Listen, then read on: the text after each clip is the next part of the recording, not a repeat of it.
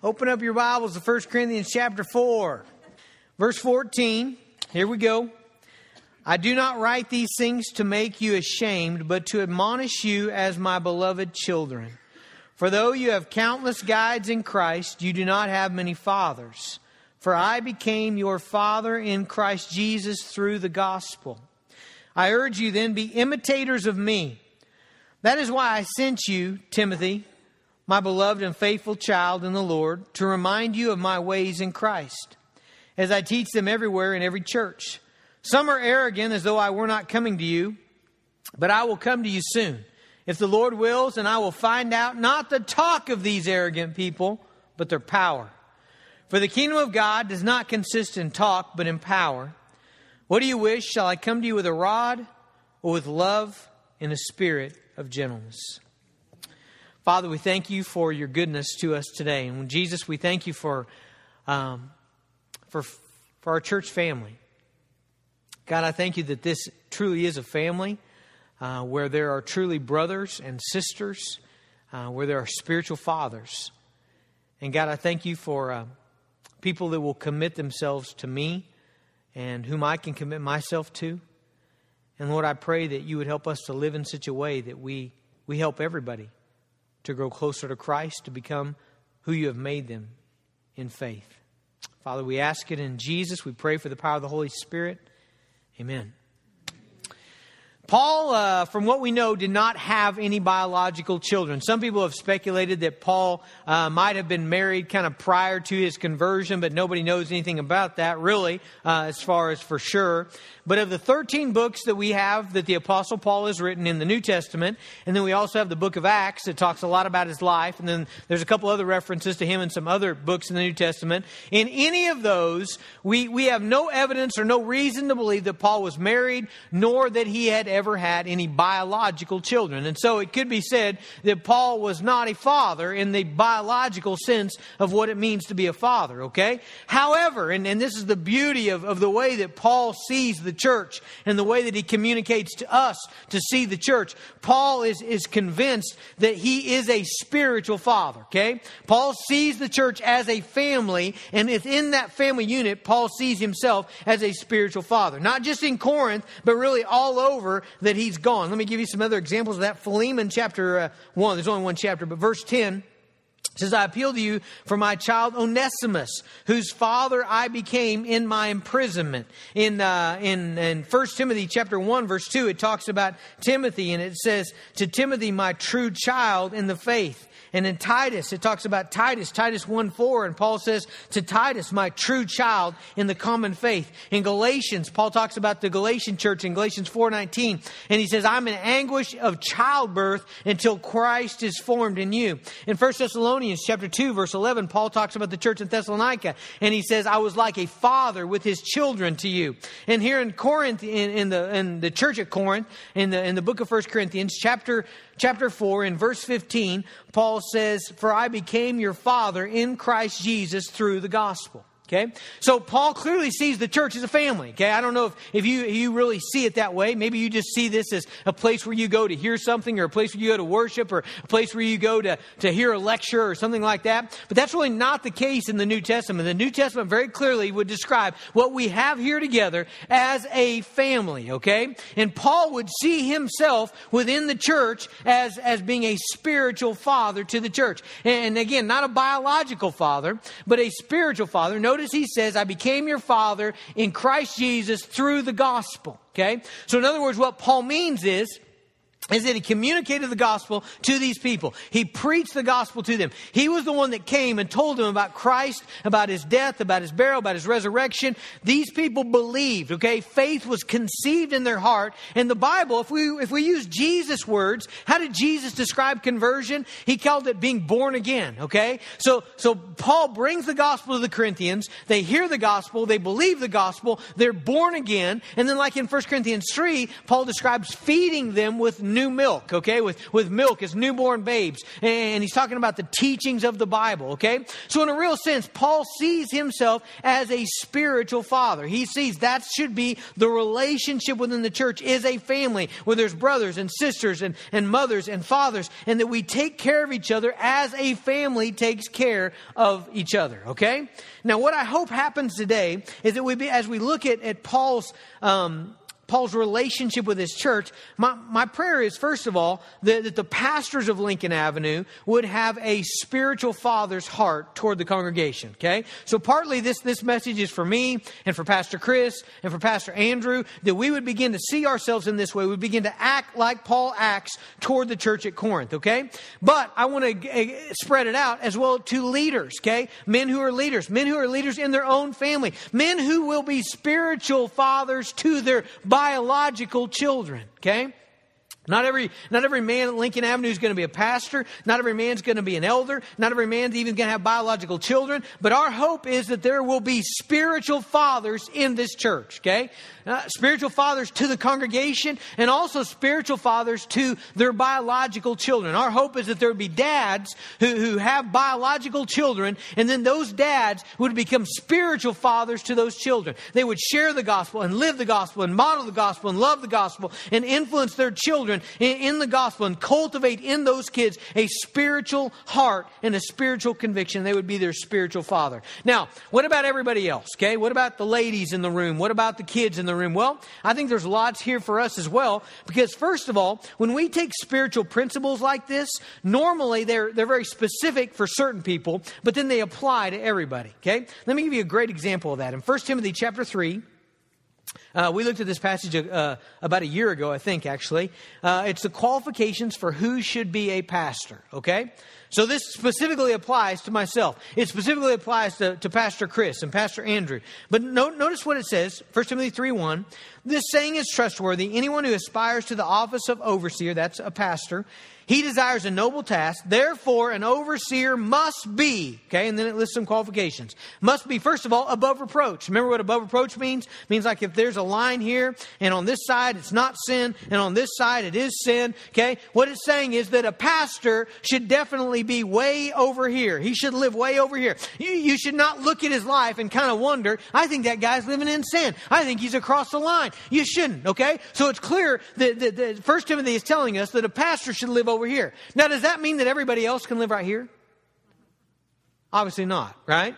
I mean, it's not telling everybody else, hey, live as close to sin as you want, you know, just as long as you're not a pastor, okay? No, obviously it's not saying that. You know, obviously there's a spiritual principle there that says, you know what's healthy for you spiritually? To live as far away from sin as you can, okay?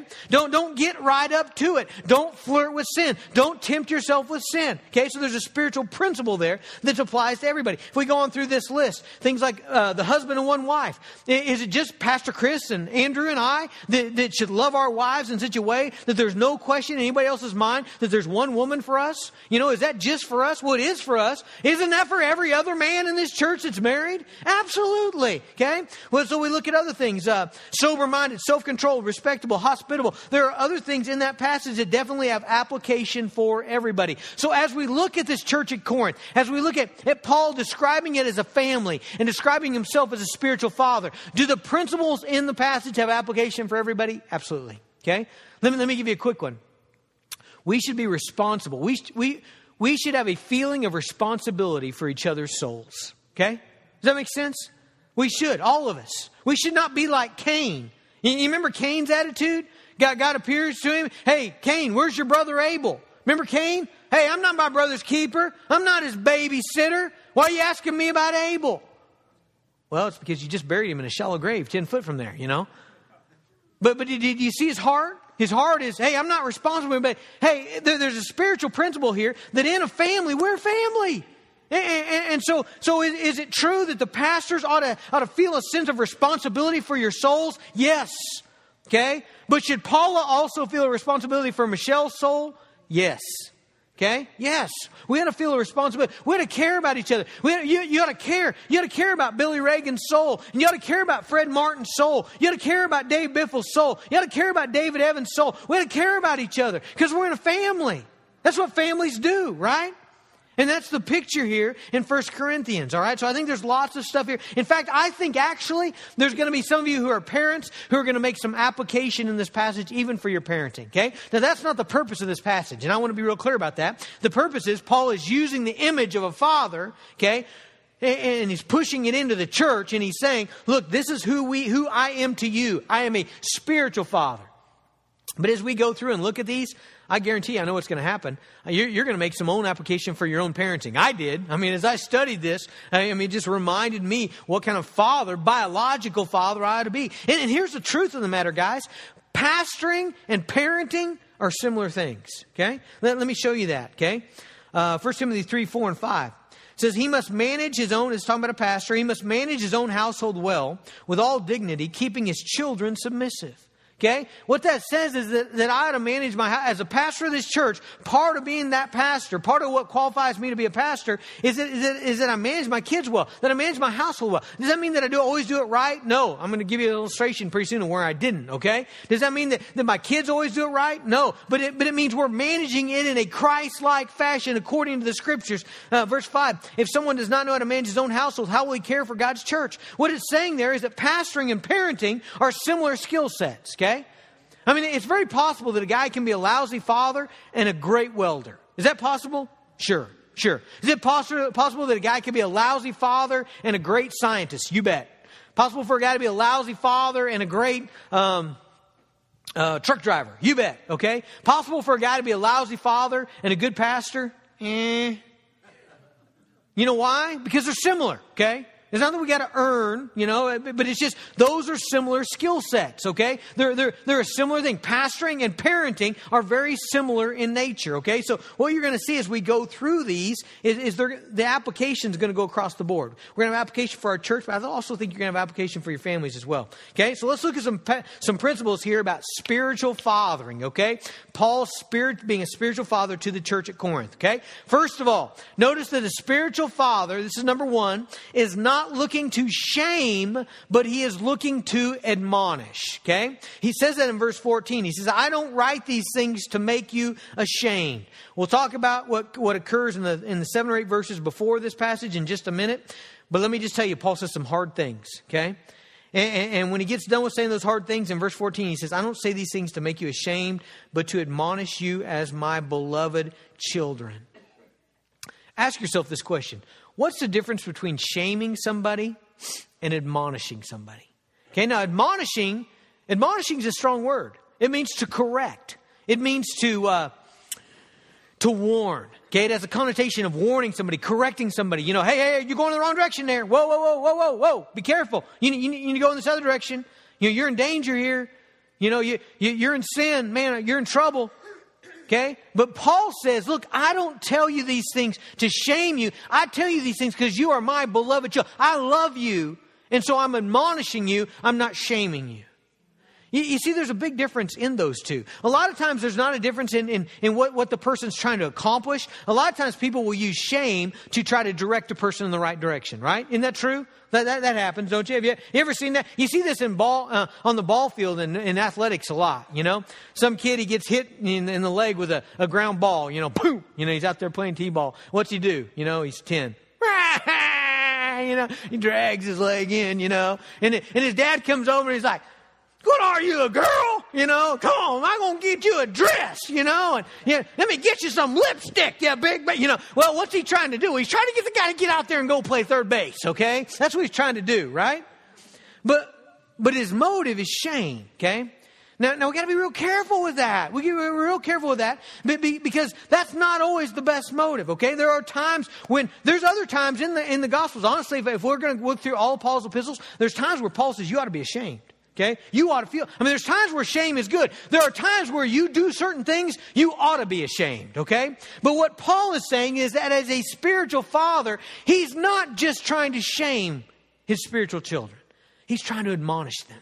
Okay? Because he loves them. Okay, now what does he mean by admonish? It means he's not trying to make him just feel bad. His point is not just so that they'll hang their heads and feel rotten about themselves. Okay, that's not what Paul's trying to do. He doesn't just want them to drag their tail between their legs and walk off and feel like, man, we are lousy Christians. Let's just give up.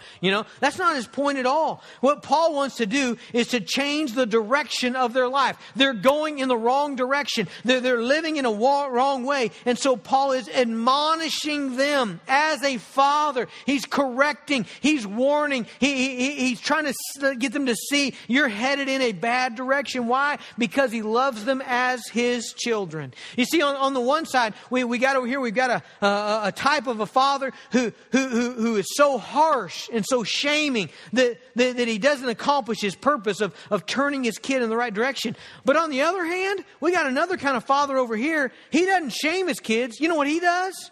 Nothing. I mean, he just doesn't do anything. Okay? He doesn't try.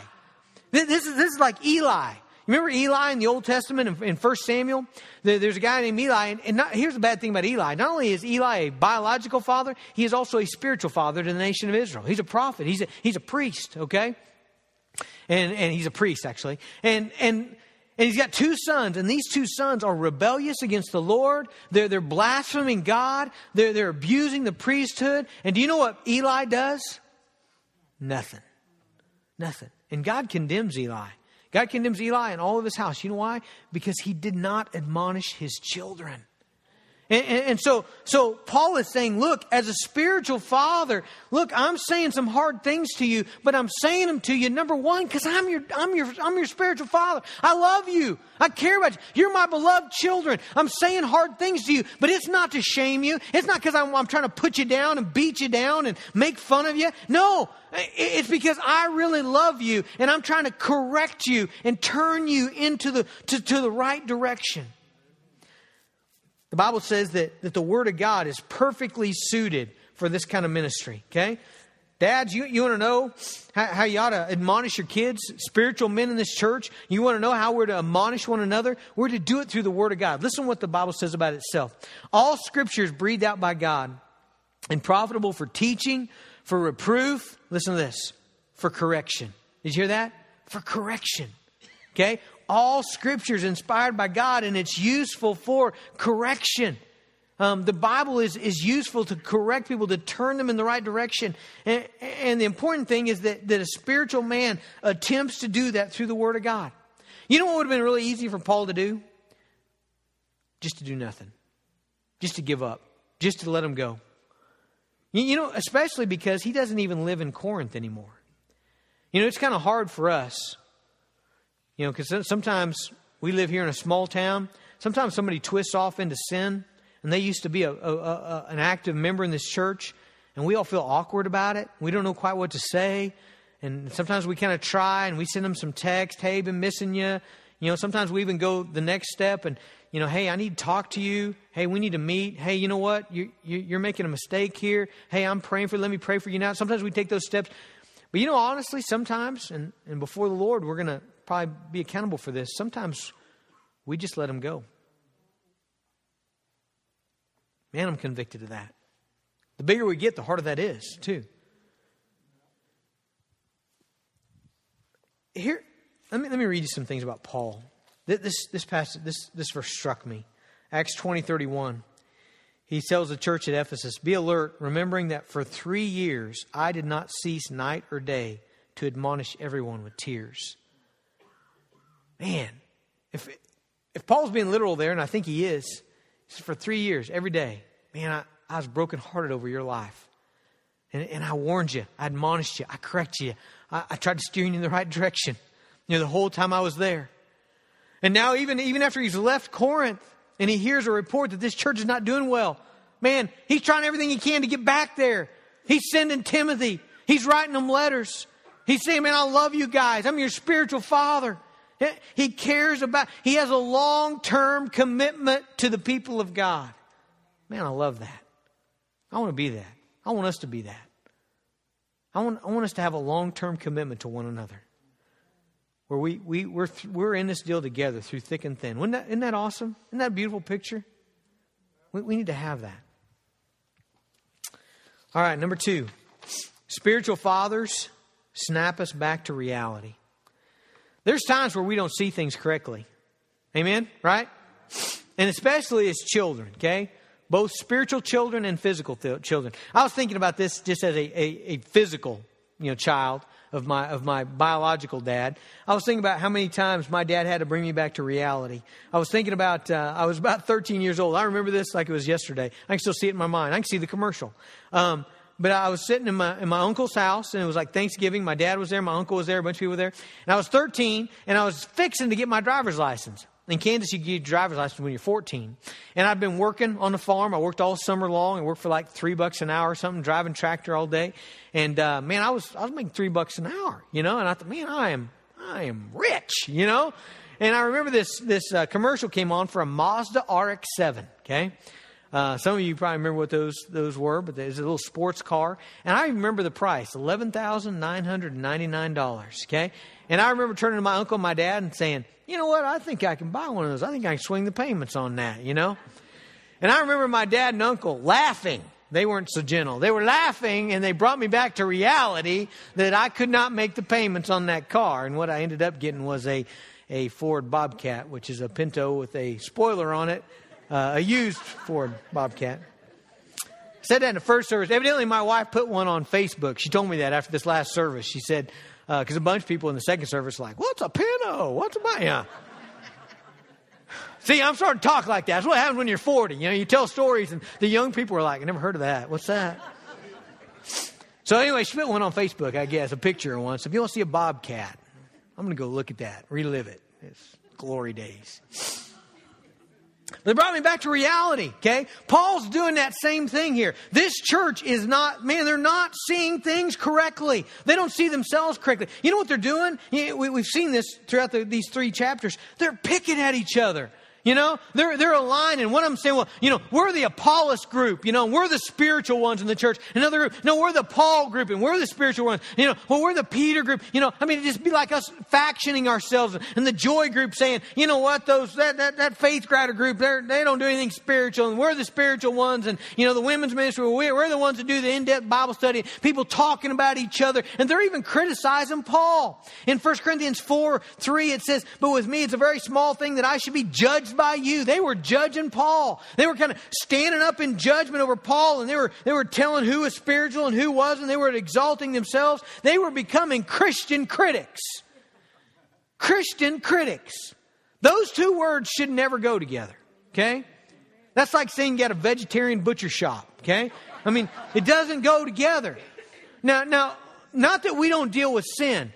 You come back next week, we start the tough stuff next week. Okay? 1 Corinthians 5. You're going to see that a church is to deal with sin. We're to deal with sin. We're not just to let sin go. We're not to not care about people enough. We don't care if they live in sin. Okay? We're to deal with those who are committed believers within our fellowship. All right? That's a true thing. That's not what this is about, though. They're just being critical of one another. And they're standing exalting themselves. And they're putting down Paul. And they're acting like they're high and mighty. And they've got it all figured out. And they've got all the answers. And they're not accountable to anybody. And so what Paul does as a spiritual father is he brings them back to a reality check. Okay, now, we got to be real careful here, because Paul uses sarcasm here. Now, the reason I say we got to be careful is because I don't want you to leave here saying, see, I have the gift of sarcasm, And Paul used it. Because let me just tell you this. From my own experience, sarcasm can be used in a helpful way, but many times it's not, okay? Now, so that's my warning. Now let's look at what Paul does. Before we look at what Paul does, let me give you an example of how this might look in a family, okay? You're probably still trying to think, what do you mean, reality check? What? I don't get what you're saying. Okay, let me show you what this might look like in a biological family, and then we'll transfer over and look at it in the church and spiritually toward one another, okay? So, in a biological family, this is how it might look like, okay? If we're at home and we've got this thing going on in our couch where we've got somebody sitting over here and then somebody else sits down like on the edge, what might happen is, one of the kids will be like, get off! I was on the couch, I was gonna put my feet there, don't touch me. Yeah, something like that, okay? So let's say that happens, and then they get up to go to the kitchen to get a snack, and they open up the cupboard and they're like, somebody ate the last Little Debbie cake. I wanted that. Mom said I could have one. Who ate it? Hadn't you ate it? You've already had 10, I mean, they're just, all that. And then they go back in the living room and someone's turned the channel and they're like, I was watching that. I was watching the Croc Hunter. I don't want to watch Barbie, whatever, blah, blah, blah, and then we say, okay, kids, time to do the dishes. You guys unload the dishwasher. And that same kid comes in, they're huffing. They're not doing drugs, but they're, got to do the dishes, okay? Now, in that setting, a father might use sarcasm to bring reality to the situation. Okay? How might that look? Well, the dad might do something like this. He might say, oh, I am sorry, oh King Almighty. Please forgive us for asking you to do any kind of chore. It's your mother and I's responsibility to clean up and pick up after you. And even though we clean the toilet and we clean when you miss your aim and we clean the crackers that you spilled on the floor and then ground them in with your feet. And even though your mom stayed up late last night sewing your little silly costume for February Day, even though we shouldn't have asked you to do anything. Oh, Most Highness, please come back to your throne. See, can you imagine a father doing something like that? What are they doing? They're bringing back reality, right? Because what's the reality? You're acting like you're the king of this place. You're not. Okay? Paul does that here. Listen what he says to these folks. Verse 6. He says, already you have all you want. Already you've become rich. He says, oh man, you guys evidently got it all together. You've got everything. Without us, you've become kings. You're kings. And would that you did reign so that we might share the rule with you. For I think that God has exhibited us apostles as last of all, as men sentenced to death, because we become a spectacle to the world, to angels and to men. We're fools for Christ. Paul says, we the apostles, we're fools. But he says, oh no, not you, not you. We're fools for Christ's sake, but you're wise in Christ. We're weak, but you're strong. You're held in honor, but we're in disrepute. To the present hour, we hunger and thirst, and we're poorly dressed, and we're buffeted and homeless, and we labor, and we work with our own hands, and we're reviled. We bless. When we're persecuted, we endure. When we're slandered, we entreat. We become and still are like the scum of the world, the refuse of all things. Now, what does Paul do there? He says, you guys are acting like you're kings. You're standing in judgment over everybody else. You're picking apart everybody's ministry. You know what the apostles are doing? We're down in the trenches serving people just like Jesus did. See, he brings them back to reality. There are times where a spiritual father will bring somebody back to reality. That's part of being a spiritual father. I've told you this story a bunch of times, but it's a great story. Shortly after Brother Andrew got here, we were at kids camp, and we had just been at Falls Creek, and it was really hot, and the kids were really annoying that year, and we were just I was having a bad day. I didn't really want to be there, honestly, and I kind of made some complaining remarks to Andrew. And Andrew just said, you heard me say this before, Andrew said very calmly, he said, well, Pastor, it's better than hell. That's exactly what he was doing. Do you see that? Spiritual reality check. Okay? Because what was I doing? I was acting like, man, this is this great service of sacrifice that here I am serving. And what did Andrew help me to see? You know what, Pastor? You deserve to be in hell. And you're not, by the grace of God. So you should be thankful. It's a reality check, isn't it? Any of you ever been unforgiving? I've done this very same thing to lots of people, actually. They'll come in and they'll make their great case about why they should not forgive somebody. And by golly, how dare they treat me this way? And how dare they do that to me? How dare they do that? And I'm not making the first move. And I'll just usually calmly say something about, well, I guess that's the way Jesus treats us, right? What are we doing there? A little reality check. What's the reality check? Reality check is you've sinned against Jesus 1,000,000 times more than anybody's ever sinned against you. And if Jesus did just what you're doing, you'd perish without hope. Right? It's a reality check. Okay? Paul gives a reality check. Thirdly, I think this is three or four, I don't know. Next. Spiritual fathers are able to say, imitate me. This is the big thing. Now let's read 15 and 16 together. For though you have countless guides in Christ, you do not have many fathers. For I became your father in Christ Jesus through the gospel. I urge you then, be imitators of me. Man, I tell you what's helpful. You know what's really helpful? It's helpful to have somebody proclaim truth to you. You know what's doubly helpful? Is when they proclaim truth to you, and then you are able to turn around and see that same truth in their life. Man, that's helpful. I'm telling you, it is.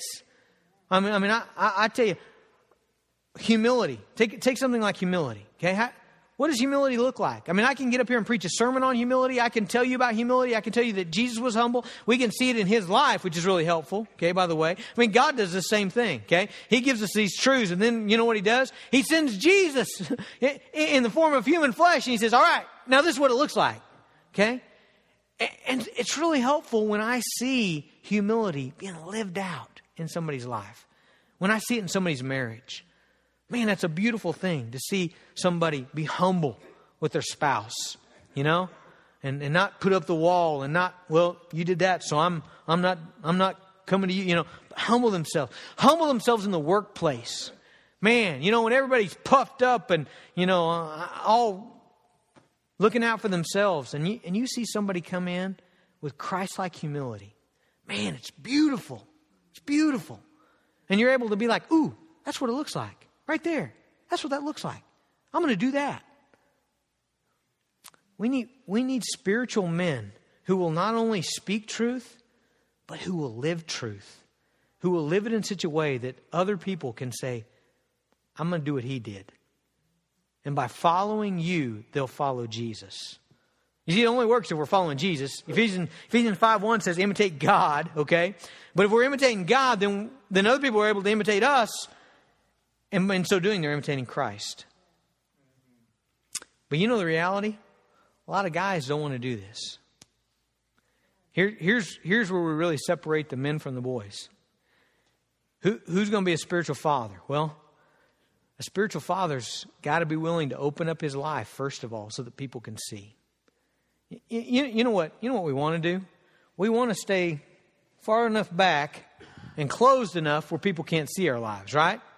And then on Sunday we come out and we say, hey, y'all need to love people. Jump back in, you know. Hey, y'all need to be generous. No, don't you look at my finances, you know. Hey, y'all need to turn the other cheek. You know, don't look at what I did yesterday, though. That's what we want to do. Sometimes biological fathers are notorious for this, you know. Son, you need to go to church with your mother. Right? Son, you need to go to school tomorrow, and I want you to be nice to that kid. I don't want to see another note. I do not want to see another note from the principal. You better not be caught fighting again. Well, Dad, how come you hate Mr. Hank across the street who borrowed your bandsaw 5 years ago and broke it? You know, don't you worry about that. You know, but you go to school and be nice to that kid. You know what? It's hard to be a spiritual father when either number one, you don't want people to see your life, or number two, your life doesn't match. Or maybe you got rules for everybody else, but don't apply to you. You know, you want there to be a church, and you want there to be a building to come to, and you want there to be ministries. You want there to be a children's ministry, and you want there to be a youth ministry, and you want there to be preaching, and you want there to be music. But you're not going to give. You're not going to serve. You're not going to be a part of any of that. But you wanted there to be. No, that's not a spiritual father. A spiritual father is a person who's able to say, do what I do. If you do what I do, this deal works. You know why? Because I'm doing what Jesus does. And so if I'm doing what Jesus does and you do what I do, I want you to look at Jesus, but I'm going to help you see him by my life. Now let me tell you where this gets really tough. Every man in this room, I bet you, including me, you know the struggle we've got?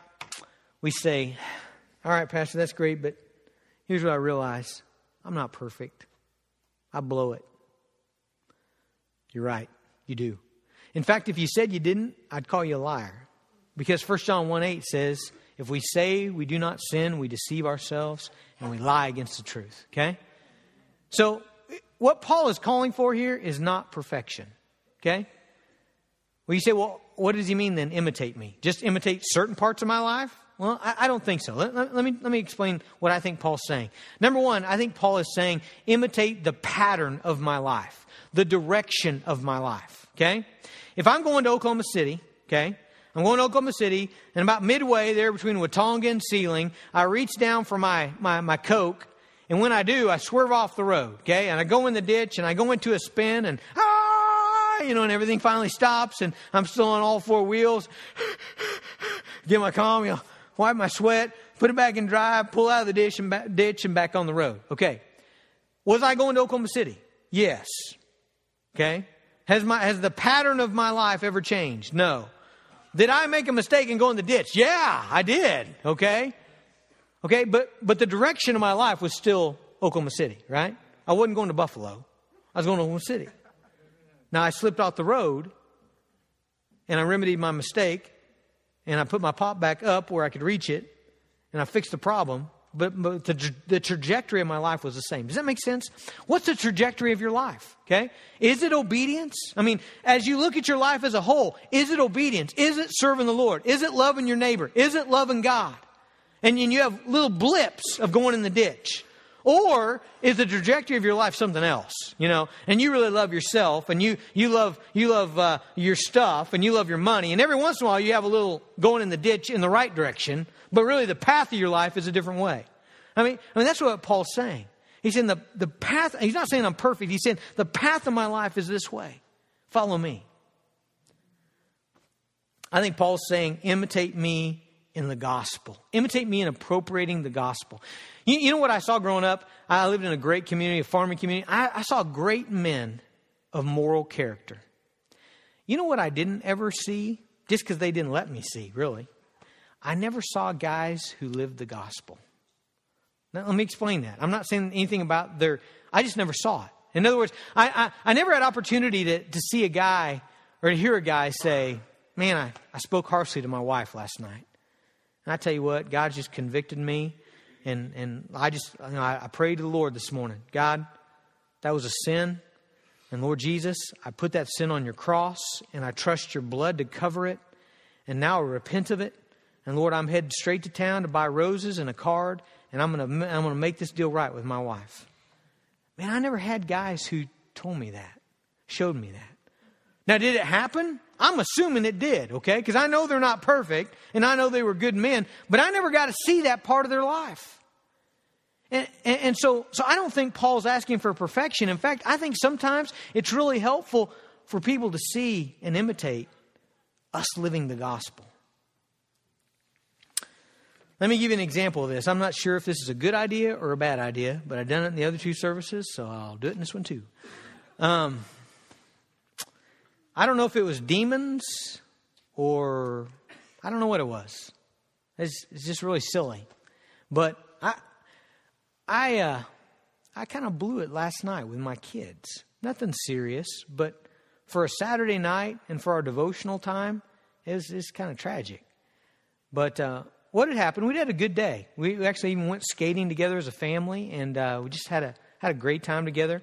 We'd come back. My sermon was not coming together, and I was struggling over that. Of course, I'm turning 40, so I'm getting cranky anyway. You know, struggling with that. I told the kids, we set a timer. Timer goes off. Kids know. You go upstairs, get your jammies on, go to the bathroom, brush your teeth, wait for Dad. Dad's coming up. We're going to read our Wing Feather series. We've been reading a chapter out of it every night, which is awesome, by the way. Man, I'm just loving it. We read a little play for your people group that Andrew and Michelle got us. We've been praying through those. We usually have some tickles and some tucking in and pray for each kid. And, it's just our nightly deal. So I get up there after they're supposed to all be ready. I get up there. Haven has done nothing. Nothing. I don't know what she did, but she hadn't gone to the bathroom. She didn't have her jammies on. She didn't nothing. I'm kind of pressed too. I need to get back down, get my sermon. So I'm getting her clothes on. I'm getting her jammies on. I'm getting her toothbrush and everything. And she says to me, and I'm not going to tell you what she said, but she uses this voice of contempt as much as a 4-year-old can use it. And she basically criticizes. She tells me I'm doing a bad job at a certain thing. Okay.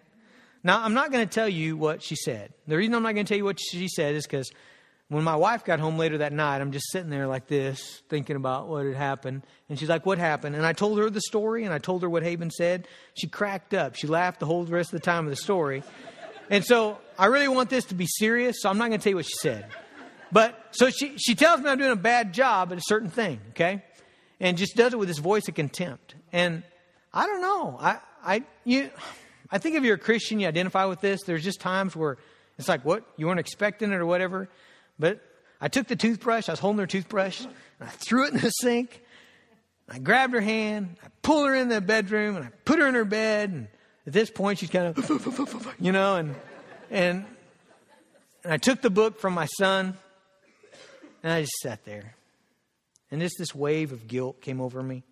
And I realized I'm preaching on spiritual fatherhood tomorrow. What kind of idiot are you? And I was just, honestly, I was just overwhelmed with despair. And I gave the book back to my son. And I just started praying. I didn't even pray for them, I don't think. I just prayed for me. And I just said, God, I just feel like a bad dad. I shouldn't have lost my temper with Haven. It was stupid. It wasn't over anything big. I'm sorry. I appropriate the blood of Jesus. I come to the blood of Jesus, to the cross. I ask for your forgiveness. I ask for my kids' forgiveness. Amen. Now, what I should have done, here's really, actually up to this point, I don't know that I'm ashamed of anything. But at this point, I should have believed the gospel. And I should have picked the book back up and we should have had a good time together. But instead, I just kind of drug out like I wasn't forgiven, I turned off the light, I shut the door, and I went downstairs. And anyway, I blew it. But here, guys, I just tell you that story because I think sometimes we feel like if we mess up, that it's over, But I don't think Paul's saying perfection here. When he says imitate me, I think he's saying whenever you spin out, get your bearings, go to the cross, do it, repent of your sin, put it back in drive, and get back on the road. That's exactly what we're going to do. I told the kids, I just told them about an hour ago. I said, guys, tonight we're reading 2 chapters out of the Wing Feather series, for missing the one. We're going to pray, we're going to read our people group book, we're going to tickle, we're going to tuck in, and we're going to sing just to tick the devil off, But we're going to make up for this deal, and we're going to get back on the road. Okay? I think that's a way of saying, imitate me. Guys, even when you mess up, here's what you do. You go to the cross. You don't give up. You don't stay in the ditch. You don't walk away like a pouty puss. You get back on the road.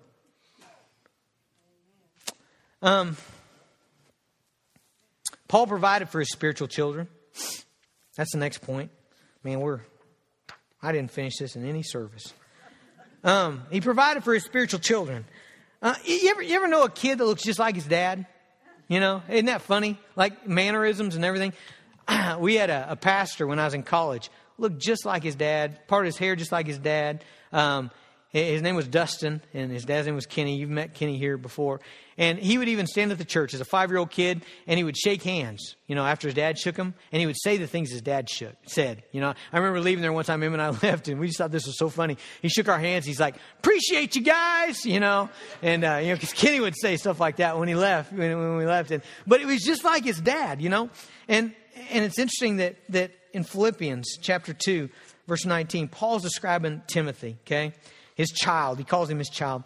And he says in verse 20, I have no one like him who will be genuinely concerned for your welfare. They all seek their own interests, but not those of Jesus Christ. But you know Timothy's proven worth, how as a son with a father, he has served with me in the gospel. When Paul took care of people, when Paul was a spiritual father, you know what happened? They started to look just like him. And so now when the Corinthian church is in trouble and he can't get there, you know what he does? He sends Timothy. He's taking care of his kids. Even though he's not there, he's doing what he can do to take care of his children. And I love this part. He assesses them. He's like, when I get there, I'm going to see what you guys need. And then I'm going to give you what you need as your spiritual father. And Paul wasn't a one bullet guy. Look in verse 21. He says, when I get there, we're going to see how you're doing. And he says, what do you wish? Shall I come to you with a rod or with love and a spirit of gentleness? Paul says, when I get there, you might need the spatula, or the whatever you guys use. My mom used the fly swatter, the metal fly swatter. That's what she used. You ever had those? That hurt. You want the switch? Okay, in other words, there's a time for correction. There's a time. There's a time when I need to be corrected. There is. We all do, right? Or there's also a time where people don't need correction. You know what they need? They need to be approached with love and a spirit of gentleness. Man, don't crush somebody that's already crushed. Don't do that. That's not what we're talking. A spiritual father doesn't do that. A spiritual father doesn't come to the guy who's crushed and repentant and he's trying to live right, and he doesn't just put his heel in his throat, okay? And Paul knows that. Paul's taking care of him as a father takes care of his kids. Last point that we don't have time for is that Paul protected his children. You see that in verses 18 through 20. He talks about dealing with these people that are hurting the church. It's a big deal to hurt the church. We saw that in chapter 3, verse 16 and 17. Man, you don't hurt God's church. You don't hurt God's people. God takes note of that. We're a family, Lincoln. We don't always do that perfect. Your family didn't always do it perfect, right? I just told you a story, okay? We don't always, but you know what? We need to strive to take care of each other in this way. And we're praying that God would raise up spiritual men who would not only be spiritual fathers in our church, they would take care of the other men, they would take care of the women, they would take care of the kids, but that God would raise up spiritual men in their families to not only be a biological dad, but also to be a spiritual dad. Let's pray together. God, thank you for your grace to us. Thank you, Jesus, for giving us the church. Thank you for giving godly, good men in this congregation who live out the gospel, who live out faith. God, I pray that Lord, that you would teach us and speak to us and use other people in this church to build us up into the image of Jesus. Father, we love you. We praise you. We ask for your help in Jesus' name. Amen.